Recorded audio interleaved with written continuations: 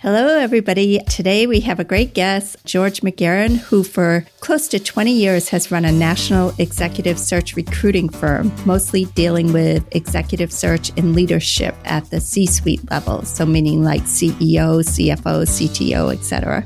His clients include small startups to global organizations, most companies that you will have heard of or products that you have been impacted by. And besides managing his recruiting firm, he also works with similar executives in terms of helping them empower their careers, both on the branding and coaching side of the business. He was an amazing guest. He had so much great information for people that are looking for jobs right now and for people that might want to work with a recruiter and things like that. Also, he's just got a dynamic personality. He's got a ton of energy, and you can just tell that working with him would be an incredible experience. He certainly is the type of guy that shows a lot of care for his clients. So, absolutely. Anybody looking for a job will learn a lot from this podcast. And as Bobby said, George is just a really great guy. So you'll enjoy his interview, we hope.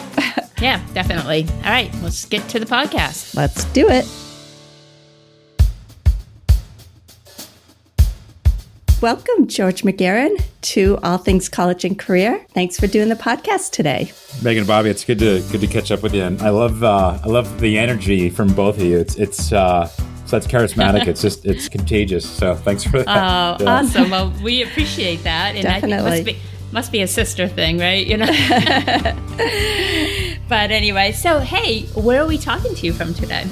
So I live 5 miles outside of New York City. So I know you've had a couple of these guests that do this New York, New Jersey thing. So I'm also and I'm also in New Jersey. You know, super close to New York City. From where we live, we can literally see New York City. So it's nice. So it's a cool I mean, there's good and bad, right? But it's a cool area to live in. Oh, absolutely. I love that whole area. I'm a little jealous of people that have such easy access to the city, but but it's been nice living in Maine with the quarantine. You know, we kind of nice to be able to spread out up here. But so we always like to start our podcast by asking our guests 3 things they love about their jobs or their careers. So could you please share with us 3 things that you love about being the founder and president of the executive search firm, the McGarren Group? Right. And it's a great question. I think the first thing is that I get to, it doesn't feel like, I mean, first of all, it doesn't feel like work at all. I feel like I'm doing this for, quite frankly, for free, right? It just feels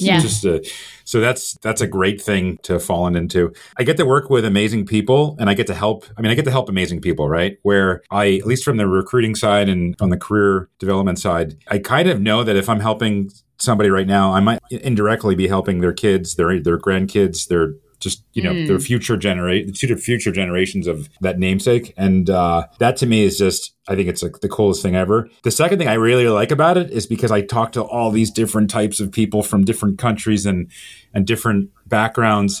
You get a really cool grasp on the world, and like what's about to happen. I think it's just a cool, a lot of times I'm hearing about things before it happens, so that's kind of cool. And the third thing is that I really, really like about it is, and this is just from a business standpoint, from an entrepreneurial standpoint, I mean, at the end of the day, I mean, I haven't had a paycheck for 20 years, right? So it's I don't know, there's just like you're just like, okay, cool. I was able to figure this out for 20 years where I didn't actually have a paycheck, Right. And right. There's some of that. Most of the time I get to control who I'm with, where I'm at, and how I spend my day. Your time, your schedule, right. Yeah, and I get to help people, right? Like I get to help super nice people. I've had situations where literally I've like painted candidates and clients' houses and, help the kids out. I don't know. Yeah. So it's you really super cool. get to know your clients well. Yeah, that is outside the normal call of duty for sure. But could you tell us how you got started? What drew you into the world of recruiting, executive recruiting, I guess I should say? And can you tell us a little bit about your history in that story?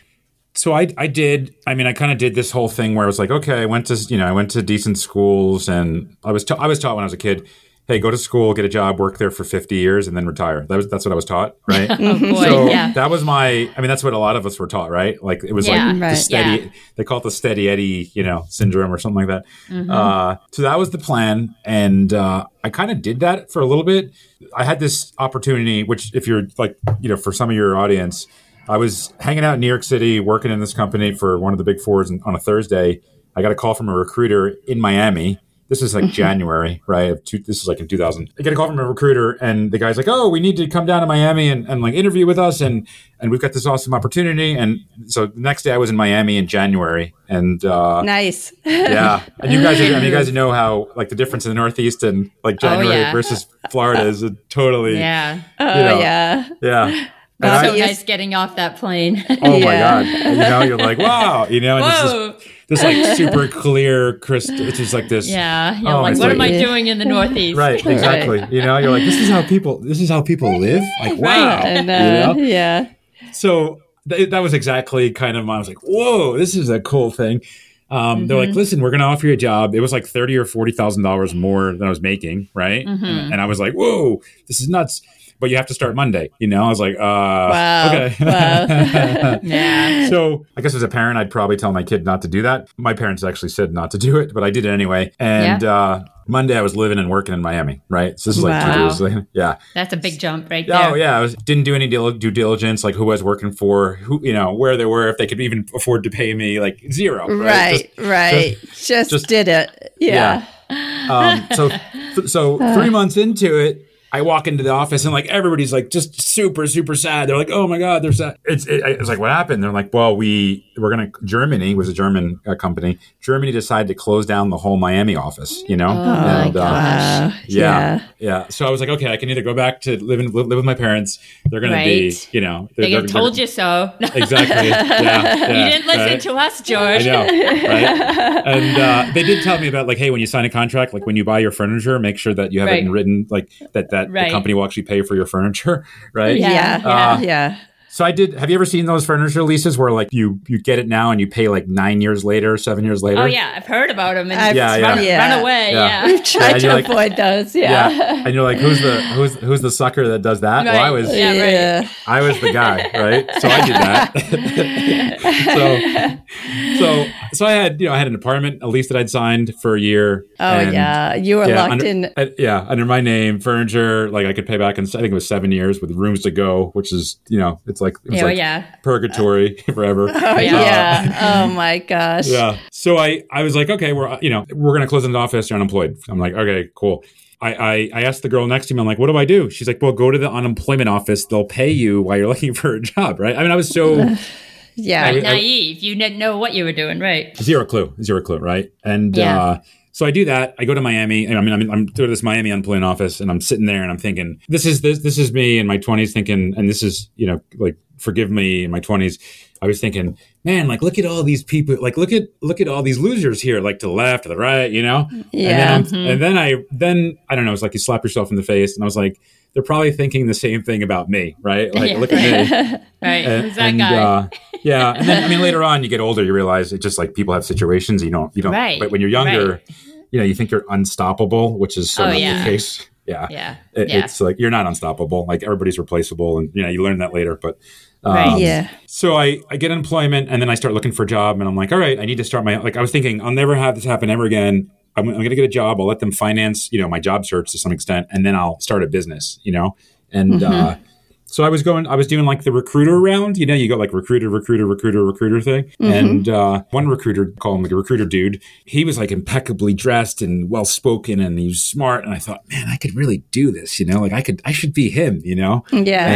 And so that was it. So I convinced him, and you had a guest who talks about like, hey, you need to convince people to hire you. I think it was Austin. I forget his last name. Austin Belcek. Yeah. Awesome. Like awesome guest. Like for the people who haven't listened to that one, like awesome show. Thank you. And he's awesome. Very good, right? And he gives great advice, right? Like great advice. The advice is solid. I was listening to it and I was thinking, okay, like this is terrific advice. So I convinced this guy to hire me, right? He hires me 2 months into it, 3 months into it. He was just very nice. He was like, hey, George, like you're talented at this. You should start your own business. We're probably going to end up fighting. Yeah, he was cool. He was very nice. And that's what I did. So I started my business, and then it got worse for like the next 3 years because starting a business usually, a lot of times will go that way, right? It's going to get bad before it gets better. Yeah, exactly. And I used to be the kind I wouldn't plan for literally anything, like zero planning, And obviously I didn't have a business plan. I didn't plan about how I would pay anything. And I did that, but I got lucky. I mean, I worked hard. I was always a hard worker, and I woke up early, and I was like super positive when people would tell me no.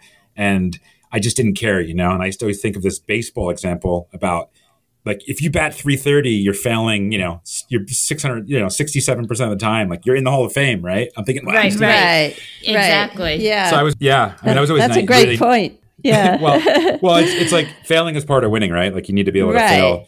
Right. And, the years of not planning probably have taught you to plan now. Oh my God. Yes. And now with everything, now it's like they use the word strategic, but strategic is just a nice word for like plan, because if not, you're going to get in trouble. Sure. Right, So I built it up to 50 people, this recruiting business, right? All of my clients were banks and financial institutions. How did you even get that first client? What was the step you took? Right. I placed an administrative assistant for Merrill Lynch, right? Yep. Mm-hmm. And it wasn't really like I didn't know how to search for administrative assistants, but I just knew, okay, like she seemed like a pretty nice person. And Merrill Lynch hired her. I asked her a very important question. I said, hey, could you introduce me to the person that runs the whole thing? And like, it was like a crazy ask. Like, I want to know like who the person who runs all of Merrill Lynch. Right. And she was like, well, not really. I don't even know him. But like the guy that runs the whole East Coast, like he's coming in town. I could just mention to him, maybe I could I could put it on his calendar and you could just kind of call him. And it was like this whole. Boom. So I think as a younger person, you need to ask questions and you need to. Right. And the worst thing that can happen, someone just says, sorry, I can't do that. But exactly. straight. Right. And you can ask in a nice way. Right. So. Yeah. I remember one of Bobby's first engineering jobs. She called up this company and spoke to the third person, like the third one in charge, not the owner. It was a CTO. Right. Yeah. The CTO, and just called him right to his desk, and somehow I got put through. Yeah. And he hired her. It's just he did. But you have to ask. Yeah. You have to ask, but it's just I think in hindsight, she was like, wow, I can't believe I called him and that he took my call, Right. And I'll tell you this. I mean, this is just like for people that have like phone fear, or they're just voices on the other side of the air or the line. Right. There's a better chance that you won't meet them than you will, because they're probably going to reject you. Right. Correct. But, right. Exactly. But they're just voices like it's like having a voice in your head to some extent. So you kind of have to minimize, the rejection piece of it. But every time you get rejected, I mean, you're one time closer to getting accepted, right? So it's right. Given the baseball analogy, that's one of your right. So I was lucky, and I built up my business from that. My business today, I mean, I think I mentioned the recruiting piece does does 8 figures. I still today. Everybody that we work with or I talk to, as a practice, I literally ask, hey, like, who else do you know that I should be talking to? Right. Who do you know? And it's a free, it takes 5 seconds to ask that question. And that 5 seconds can literally produce, wonderful results. Right. So, so I built up a business literally by asking a referral. I mean, just asking. And, I don't know. I was just curious, right? I was curious about people. But I built up to 50, and then all my clients were like banks and financial institutions. And then 2009, like all the banks went out of business, right? Oh, So, yeah. Like, yeah. Yeah. So I was back to zero, So, wow. So I was back to and I hadn't, so to be fair, for the 9 years, I hadn't planned very well. I hadn't saved very well. I hadn't, it was a disaster. So I had to start again. And, I built it up, and, now the model we have now is extremely strong, more profitable. And probably more diverse, not just banks, right? Exactly. Something like that. Yeah. Exactly. But there's a lot of techniques that I used when I was younger that I still use today that have taken me from making like $50,000 a year to like much, much more. Right. So it's, which I think are useful. When I was younger, I wish I knew, I probably what you know now. Yeah. Oh my God. Yeah. Yeah. Like if you were 21, what would you do again? Right. Well, so that's the kind of my thing story. About it is 21-year-old, they're not thinking in terms of getting help in this direction. They're thinking, just going out and getting a job, not necessarily creating a brand and doing it strategically. Well, right. And they have different responsibilities as well. Like their biggest, like what is their, they have to pay school, they have to pay maybe a car, right? Yeah. It's not really a life or death situation, right? Like you're not feeding pressing. anyone. Right. Yeah. No children or house, no mortgage to pay. Insurance is like is a side thought. Right. Yeah. Like and like even dental, like there's really no dental issues. Like most people have dental issues that you really don't have any of these. Your biggest problem is to pay maybe your cell phone, some hanging out money, student loans, maybe, but your car. But right, nothing like the burdens you might accrue later. Right. All right. So as a recruiter, let's get into what you think are some of the best job seeking tips. Obviously right now, as we're recording this, we're kind of eking out of the pandemic in the sense that people are going back to work, things are opening up, but I know a lot of people are unemployed and out of work. So if you could give us some tips, I know resumes and LinkedIn and things of that nature, networking tips, but what could you share with our listeners? So there's probably three things that I could say that are, and these are tips that are useful for pretty much the whole sort of period of your career. And these are the same tips. I mean, like we're dealing with people that are running these large, just gigantic global companies, and the tips actually apply to them as well as somebody coming out of school, right? So there's one thing, and I don't know if folks know this, but if you apply to a job online, I think statistically, there's a 2% response rate of actual, I don't know if you knew that. Sounds about right. Yep. So on the other side, if there's an 80% chance that you'll find your first role, your second role, your third role from 6 degrees of separation, right? So like if you have a choice, you need to think about the 80% piece of it. And that gets down to and Austin kind of reached upon this, which I think that's why sort of I'm in love with his advice, because it's good advice. You should get a piece of paper or your phone or a computer and just write down the who, the what, the why, the how, the when, the where, right? And think about that 6 degrees of separation, because it's the best way to sort of find a job, your first job. When you guys were kids, I don't know if this was my experience, but when I was 13 or 14, my first job, I told my dad's like, you need to get a job, right? So I'm like, okay, right. So I knocked on the neighbor, I knocked on the neighbor's door, and I knocked on his door. And then the neighbor sent me to somebody else, 5 blocks away, and then somebody else. And next thing you know, I had a job at like a deli, right? Right. Yeah. Right. And that's your networking, early networking right there. Yeah. And that technique, believe it or not, works really well for somebody out of school.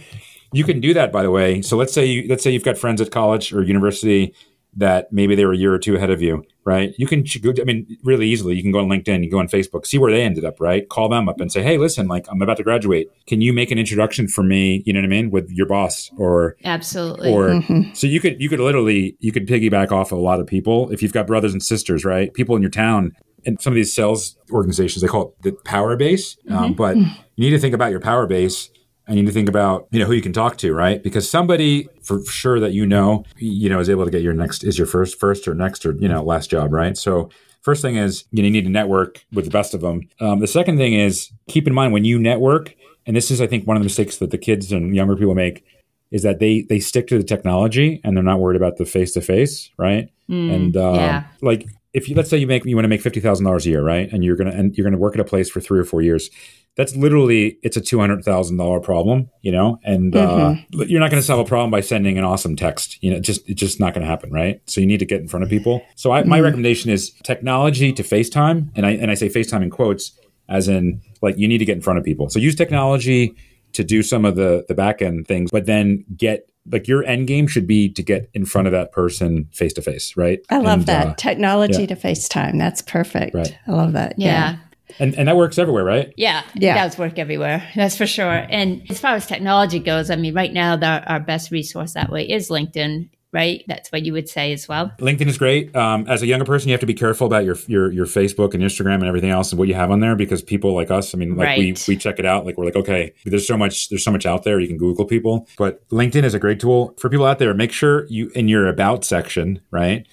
You put your phone number or even an email. Right? Yeah. So here's the problem with LinkedIn. If your first connections with somebody, then you have access to and they have access to your phone number and your email, right? If you're not a first connection, then they have to go through this whole long process of like how to figure out how to contact you. The about section, which is as soon as you see the picture, right? So the picture of LinkedIn, and that's the whole world can see that. So you've got 7 billion people can see that. That's a really good tip. That's a LinkedIn tip I have not heard, and I really like that. Yeah, you've got to make yourself as easy to be contacted by recruiters as possible if you're looking for a position. Makes great sense, because otherwise they're just going to move right on to the next person. They're not going to waste their time if it's too hard to get in touch with you. Well, it just, like today's a Thursday, right? So maybe I get to talk to Meg and Bobby as candidates. And then, maybe I reached out to, I don't know, to Michael, but I'm trying to figure out how to get to Michael, right? And I get to Michael on next Thursday. By then I've already figured out, my first couple batch of candidates that I might show, let's say the client or that we're going to interview, right? So the phone number or email, is a good tip. Just put something in there so that they want to reach out to you.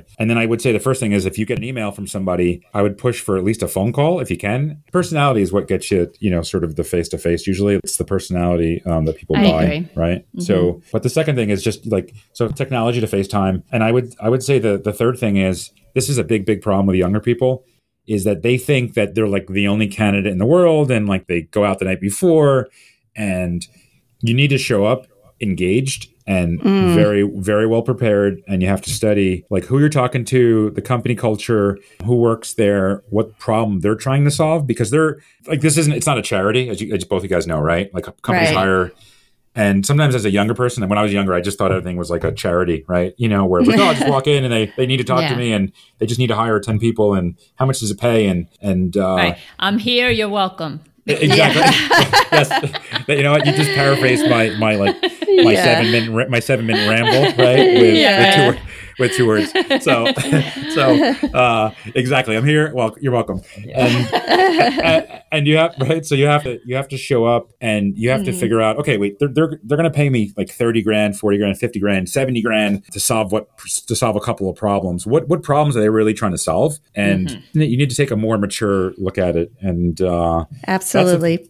Those are 3 tips, right? So just, don't let technology or, don't just think you're going to apply it to a $200,000. It's just not going to happen if you just apply to things online. Number 2 is, make sure that 6 degrees. Yeah, 6 degree separation, technology to FaceTime, right? Face to face. And the last thing is just make sure you're prepared, engaged, and you study every opportunity, because that one opportunity might turn into something like the most amazing career life event, that you're ever going to have. And you just don't know until you give it your best. Right. We oftentimes talk about the hidden job market. Would you say that most of the people you recruit or ultimately get hired, are they currently working and not looking for a position, or are they actively looking? Right. So I would 99% of the people that we deal with, they're passively open to new opportunities, but they're also like very cautious about letting people know that they could be open, because there's so much, there's a lot of risk for them, for people to know. But the hidden job market is,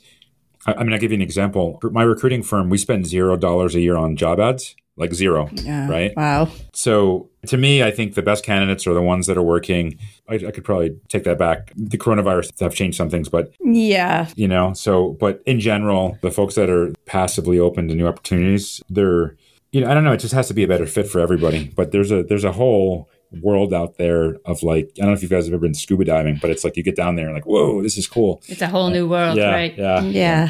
Well, yeah. So this is a good reason if you are an executive looking to, you're open to a move or you're interested in a move. You can't just publicize that on LinkedIn and gear your LinkedIn page for that new position. You kind of have to, working with someone like you would make sense, because you can do it on the sly. Exactly.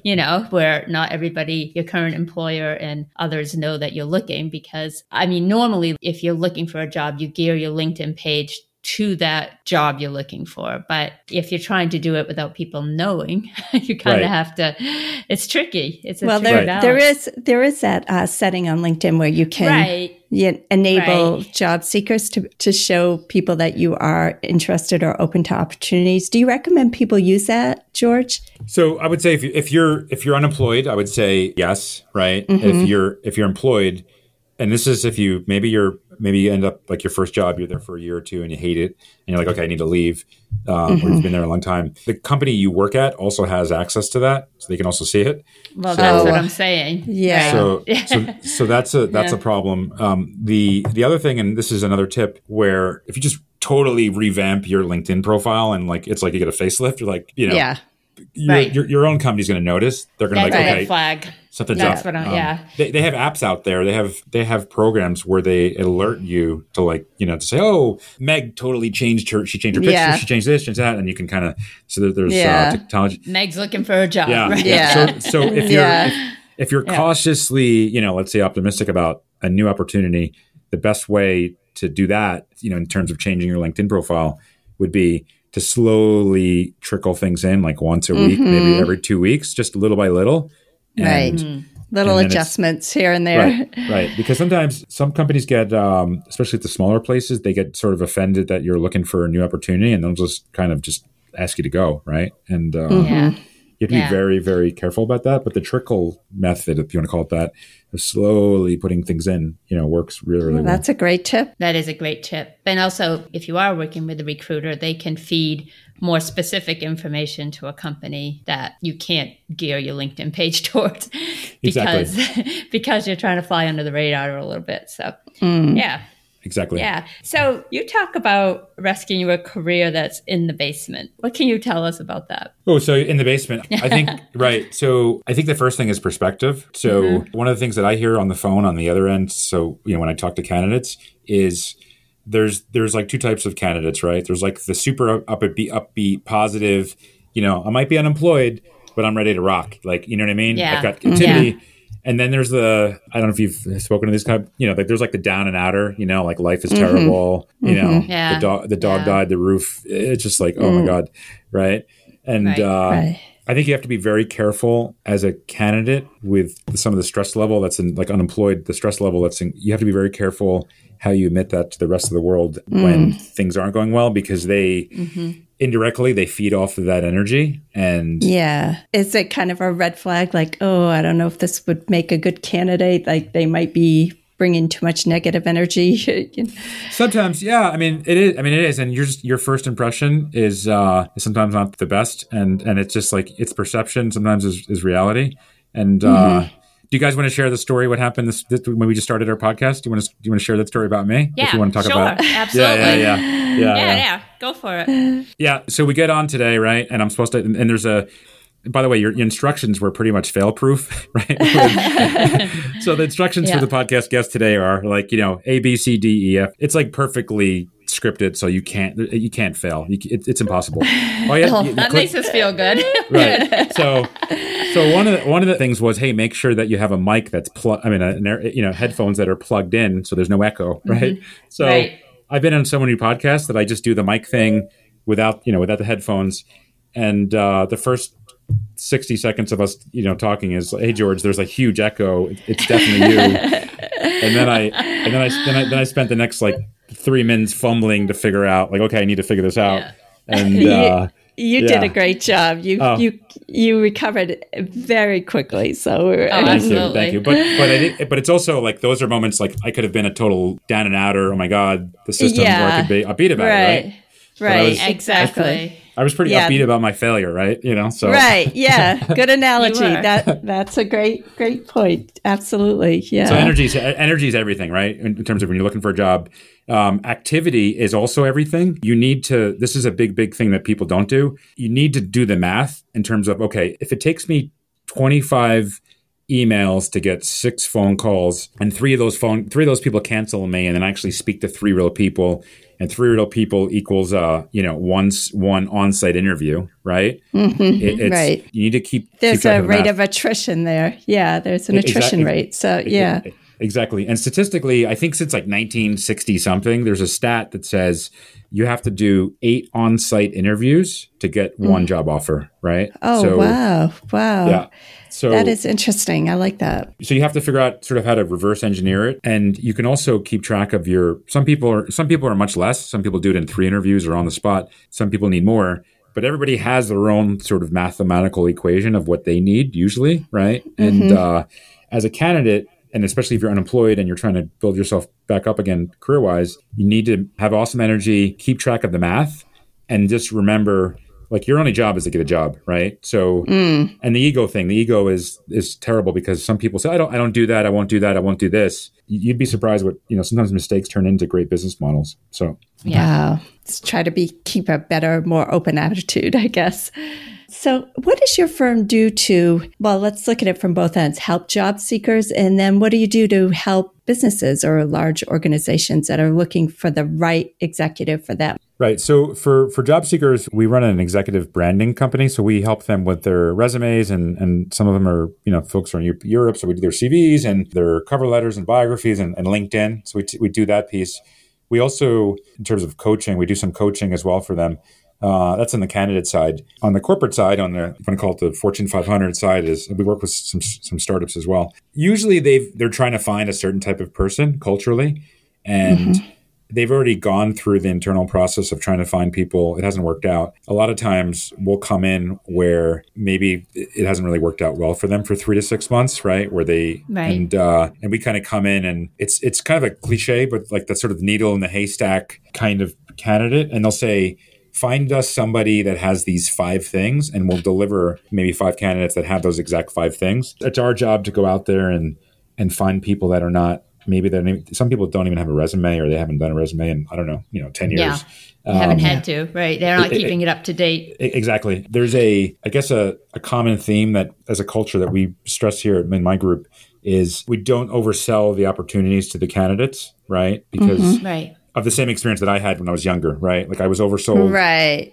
An opportunity, that really wasn't, and I was lied to. And that whole thing of a lot of recruiters, they're terrible at like responding back or replying back to when the feedback is negative. We don't do that. So that's good. So that's like really good. Yeah. We're big on feedback, right? Positive or sometimes negative, but we're also you big never on know. feedback. Those candidates might be your next job placement down the road too. So it's important to keep those. Yeah. Exactly. Might not be the right fit for this job, but maybe the next one. Exactly. And it seems like, you really get to know your candidates well. So you really have a good feel for where they're going to fit in. Right. And everything comes down to culture and the job market and companies and how they develop. It's very much like dating sometimes, right? Yeah. Right. Even like your first job, is kind of like your first girlfriend or boyfriend, right? Like you think you're going to marry them, and then you go it's and for life. Yeah. Exactly. And then you go through some rough times.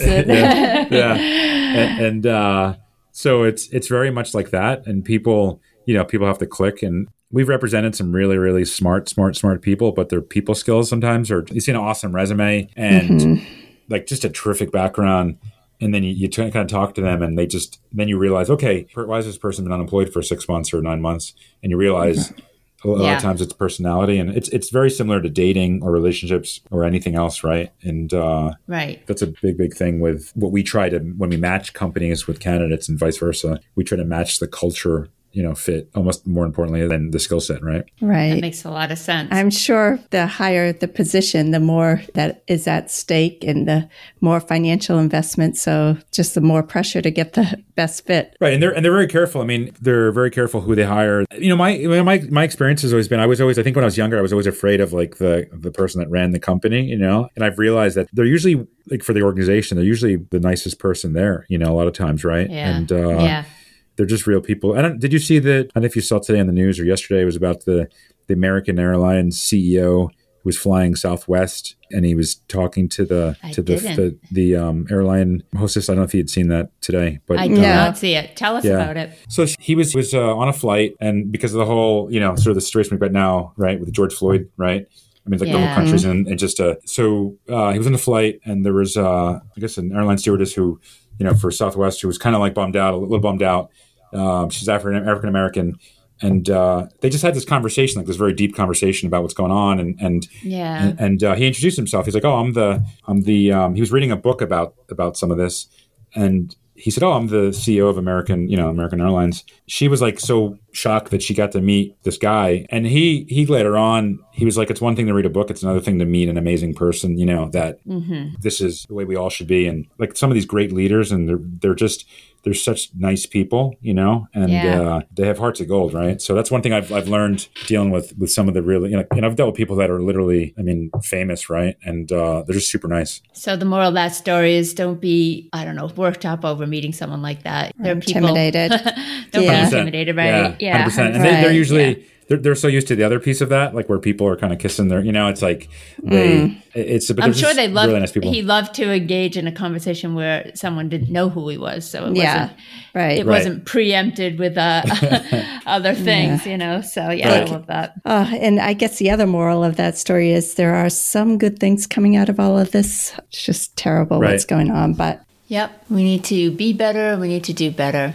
When you bring prospective candidates that you're looking to place in a job, I assume you bring more than one. You bring maybe 3 or 4 or whatever you bring. Right. So how does that work? Do they ask you, who do you really recommend? Or do you just say, I think all 5 of these or all 4 of these or whatever would make a great candidate? Right. And so they do actually. It's a great question. Like, who do you like? They'll say, who do you like? Right. They will actually. Yeah. Who do you like? Who do you like? That would. Yeah. I would ask that in their position. So. Exactly, right? Yeah. It's like your sister says, "Hey, I've got 3 guys for you to meet." What would you say? You'd say, "Who do you like best?" Yeah, right? Yeah. Exactly. Yeah. Like, all right, let's get the rundown. yeah, exactly. And then she gives the pros and cons, right? And right. Yeah, right. It's kind of like that. I mean, it's very similar. What I've noticed though is that usually the best candidate on paper doesn't get hired. It's usually the most enthusiastic, the most engaged, the one that has the best follow-up skills. It's the one that just does their homework. That's usually, so it's, it's kind of a lesson, right? Like you don't have to be the best candidate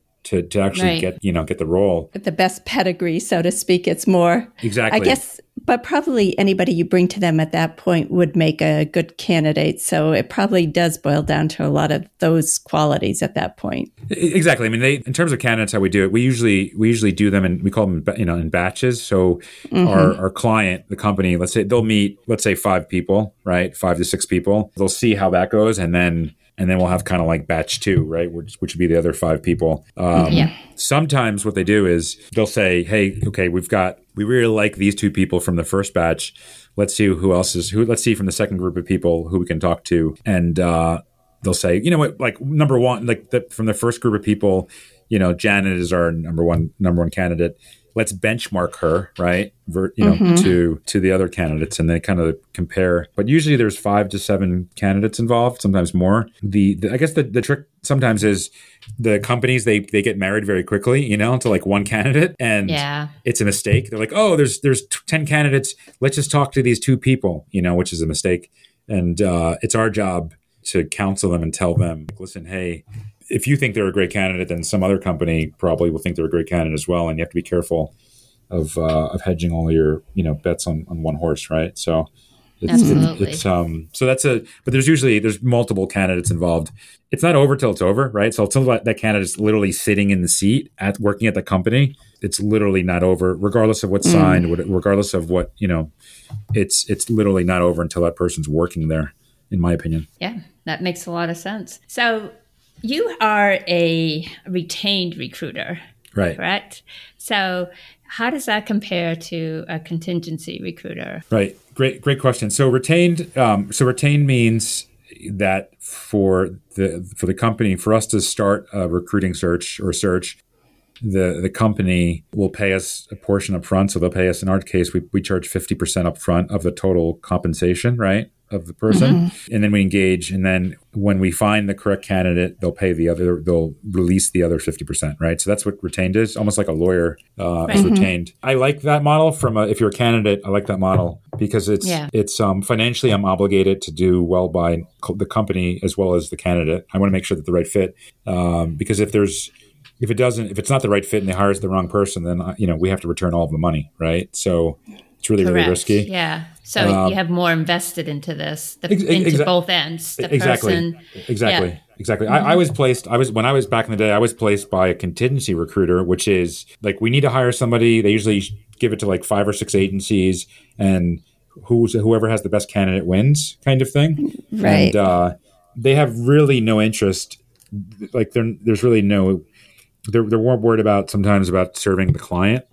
Right. More than a numbers game. Yeah. Just getting somebody in as quickly as possible. That's basically right. And hoping they stick, right? I don't know. I mean, there's a lot of great contingency recruiters, and we initially started that way, and then we kind of developed into, you get to a point where you have too many clients, and you tell your clients like, hey, we're kind of swamped. So if you wanted to work with us, we need to put this thing on retained, right? And so we got to that point, which is a great, supply demand point to get to. Yeah. But the contingency is really, really rough because you need to be careful as a candidate, who has sort of like, do they really have your best interest at heart? And I like the retained side much, much better. It's it appeals to me as well.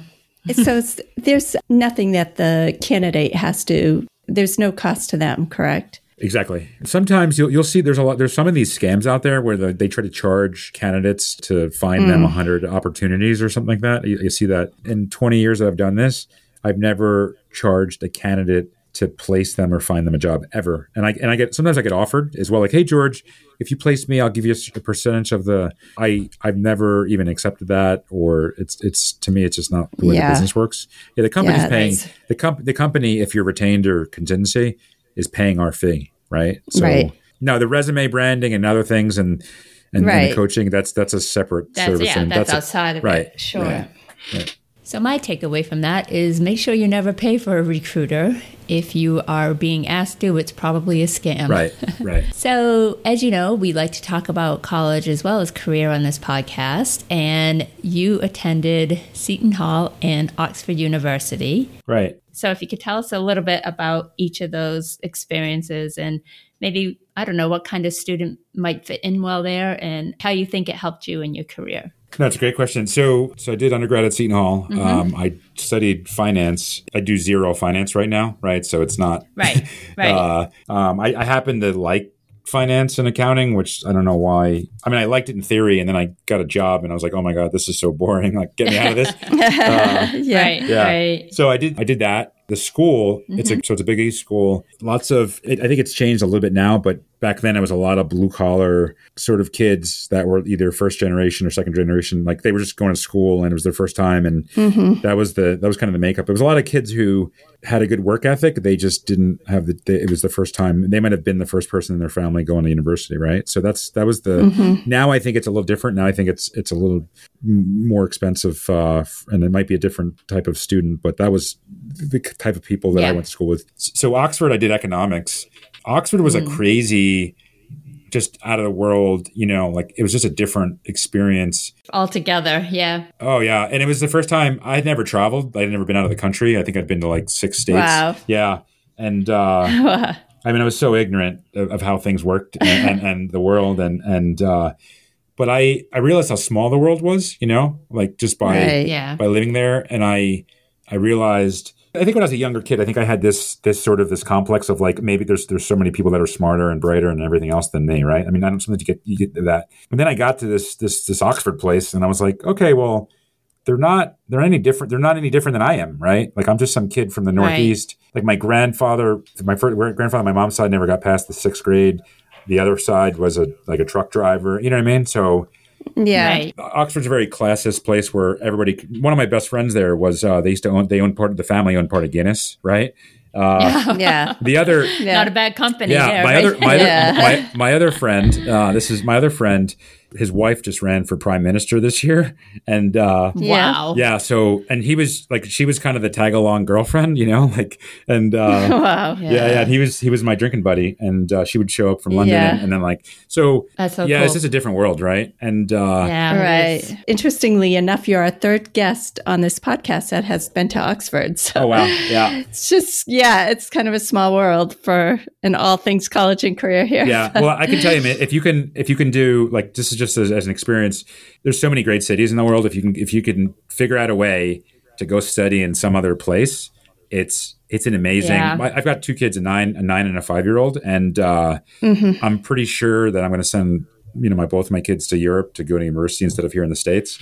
And just because of the experience. Oh yeah, it's terrific. I mean, you just your concept of the world is just different. So that was kind of the takeaway that I got from living and hanging out in England. It's just a cool, Europe is just fun to hang out in too, right? So that opened up the world for me, and and that was sort of the idea for that. But that's, I mean, I think as a kid, if you can figure out a way to go to school someplace else that's not here in the United States, just totally do it, because even if you have to go in debt to do it, like I went in debt to do that, it's so worth it, because the money you can always make later, but the experience, it's literally, it's priceless. And if not, at least maybe a study abroad program if you can't do the full-fledged, but... Exactly. Well, the study abroads are easy, right? Because it connects with the school, and then you pay the school, and the loans are tied together. It's an easy thing. They're awesome. Yeah, awesome experiences. But just one other brief thing I want to bring up before we wrap this up. So we understand you're an ultra runner. You've done a 50-miler. What can you tell us about that? Oh my God. It was, I started getting into running when I was like, I started to do running. I was like, okay, cool. I did a 10K, then I did a half marathon, and then I got in this running group, and I went from the 21K to the 80K, which is like 50 milers without ever doing a marathon. Right. And wow.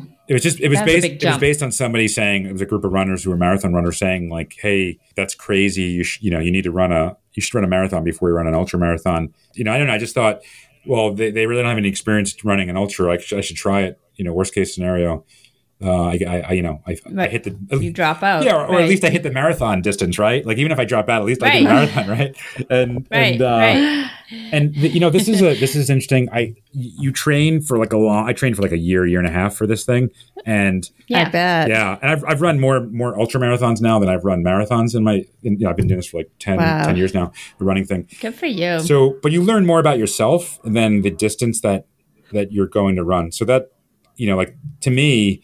It could be yoga, it could be weights, it could be, I don't know, it could be just going up and talking to a stranger, right? Like it could be anything that you have these fears in life, and you always learn more about yourself. Like you think you're going to learn one thing and you learn something totally different, right? And that to me is kind of what I learned about running. I thought I was going to learn how to run 50 miles, and I finished learning like, hey, like I'm pretty resilient, I'm pretty, I can do things that I don't want to do sometimes, and that was for me to take away for that, and that's why I like running. At the end of the day, it seems like a really fun culture environment. I was just going to say, it's like the cool. People that do ultras are drinkers. Yeah. We drink with it during events. We drink beer. I mean, it's it's like an eating contest, and you run as well because it's so long that you need to eat.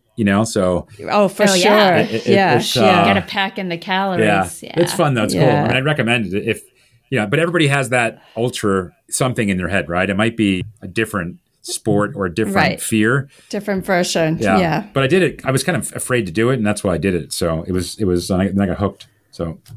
Well, kudos. Thank you. I guess we should get on to the rapid fire, though. You ready for that, Bobby? I am ready. Are you ready, George? I'm gonna get in trouble by this. So I'm ready. Let's go. No, you're not. You're gonna do great. Okay. Are you a good dancer? Yes. All right. I love the certainty. Yeah. I mean, our family loves to dance. So I'm not sure any of us could classify ourselves as good dancers, but we do. Well, I lived in Miami for like 7-8 years, so you learn very quickly. Yeah. So you learn very quickly. Yeah. Good for you. Well, we're going to need to see a video of that, please. Yeah. All right. Favorite pizza topping? Ooh, I love mushrooms on my pizza. Just mushrooms, yeah. All right. Wow, straight mushrooms. All right, I like it. Did you play a sport in high school? And if so, what was it? I did. I played basketball. And I played baseball. And I played both actually. And I was fascinated by just, I don't know, I used to run a lot as well too. Officially I played basketball and baseball. Good for you. So were you any good? I guess, yeah, I come from the baseball town I was in, I think there was like 6 or 7 people made it to the major leagues, right? So I played with a lot of these kids that made it to the major leagues. And I was always, on these all-star teams and traveling teams. And I was always, starting. So you were good. You were good. Well, I mean, I wasn't. I think I was. You didn't get recruited, but I was actually. So this is interesting. I had a chance to play Division III basketball, but the problem is I'm like 5'9", 5'9.5", so I'm kind of sure I was always. It just wasn't. Right.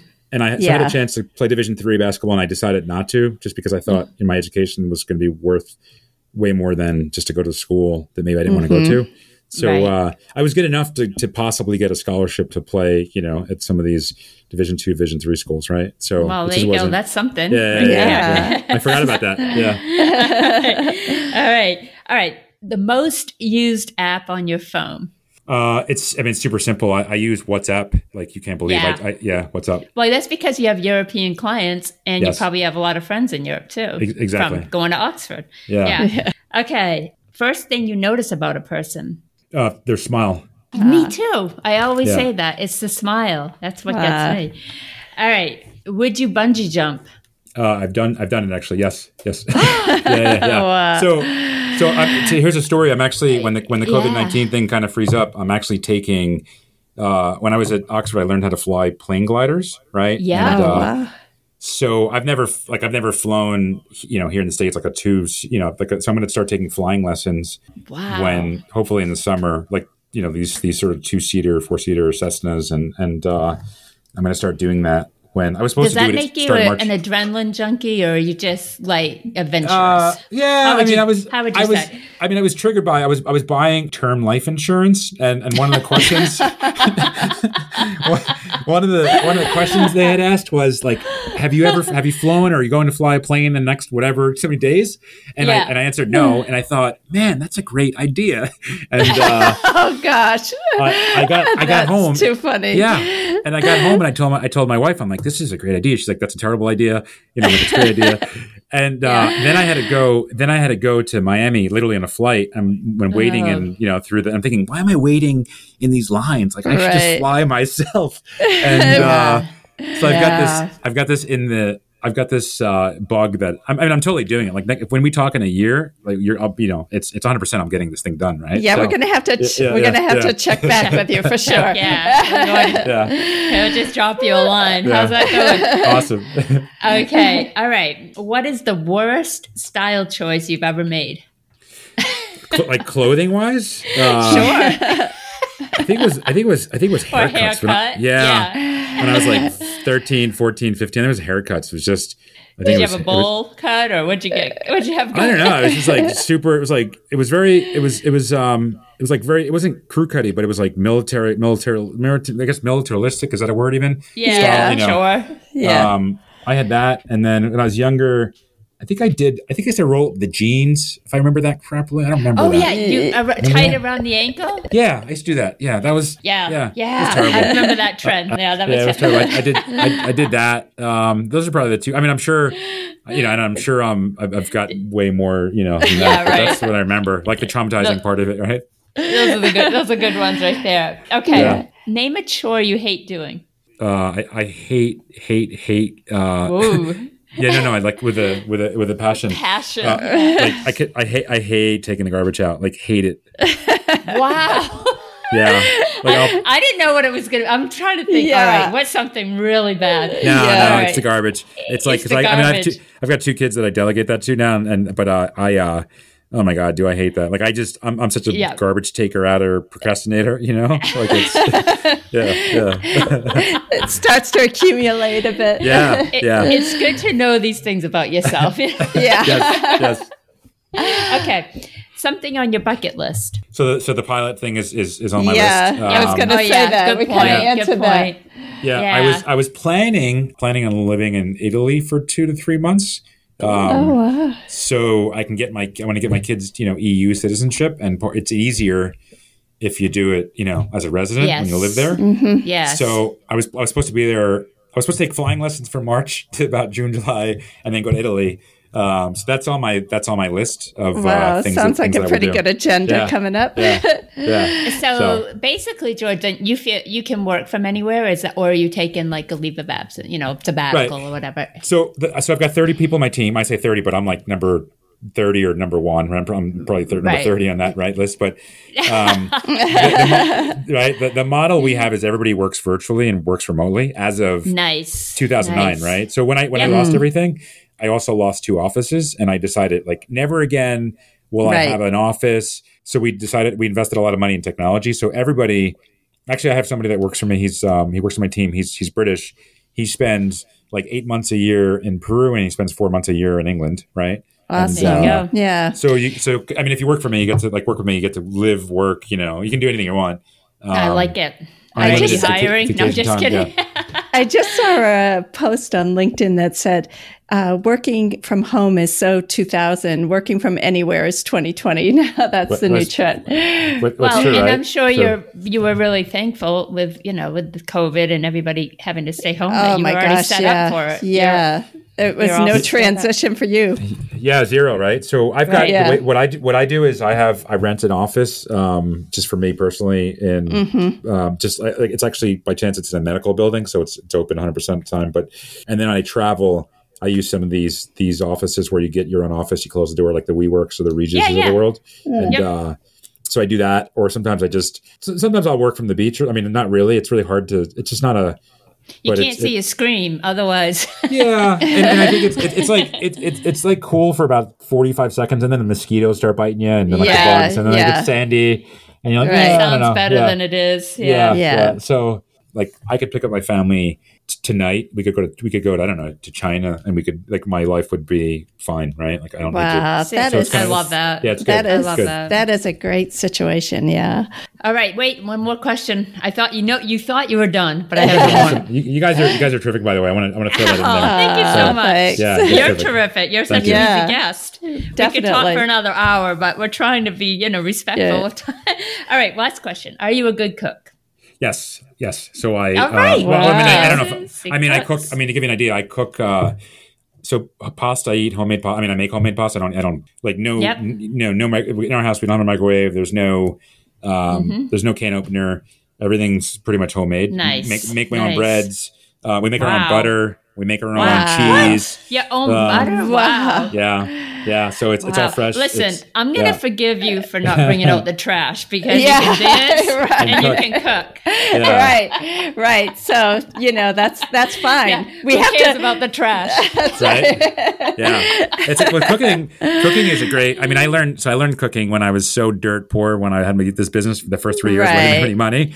Like, I mean, even like, pasta, they say it's cheap, but it's not cheap when it's expensive, right? Like you're like, I can't. Correct. So So I learned how to make pasta. I learned how to make cheese. I learned how to make just all these different things. Wow. I think it's a great. And with YouTube, right? There's so many great people on YouTube. I know. You can learn everything now. Yeah. It's true. That's so true. Do you have a favorite or? A favorite YouTube person or a favorite? Yeah.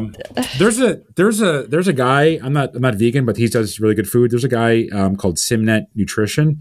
He does does vegan food, but very clean. Healthy. And he's a Canadian. He's fun to watch. We'll have to check it out. Yeah, I think it's Simnet Nutrition. I forget his first name, but he just cooks really clean. I like clean, fresh, like non-processed food, right? So and like both of you guys have been to Europe. I think the interesting thing about I used to live in Barcelona, by the way, and the thing I like about Barcelona and Italy and some of these countries is that they've taken like 3 or 4 ingredients and it's like it's so basic and it's just so good. Wow. Right? Yeah. So true. Yeah. That is so true. Yeah. Oh, well, George, it has been wonderful having you on, and we've really learned a lot about what it takes to be an executive recruiter. And you also shared a lot of great job seeking tips with our listeners. So thanks so much for coming on today. Well, and sharing all you know. Thank you. And this is just like a tip. I mean, I'm in general always, excited about everything, right? But as a candidate, you need to be excited about opportunities and people you talk to, and that's what, people get. They're drawn to that, right? So if you can, great advice. It's a big tip for a lot of the younger ones out there. Absolutely. Yeah. Well, George, thanks a lot. We had a lot of fun, but real quick before we let you go, tell our listeners how they can get a hold of you. So if you're younger than 40, right, you can send, right. So you can just do Instagram, right, which is it's exec_headhunter. You can send me an invite, just, message, whatever, right? So exec_headhunter. And if you're older than 40, you can use email, right? So, and you can just send an email, right, to George at McGarren Group, which is MCGEHRIN Group.com. All right. And we will put all that in the show notes, but cool. We wanted you to get it out there too. All right. Well, thanks a lot. Hope you enjoy the rest of your day. You guys too. Thanks. You guys are awesome. Thanks again for having me on. Oh, thanks so much for coming on. Have a great day.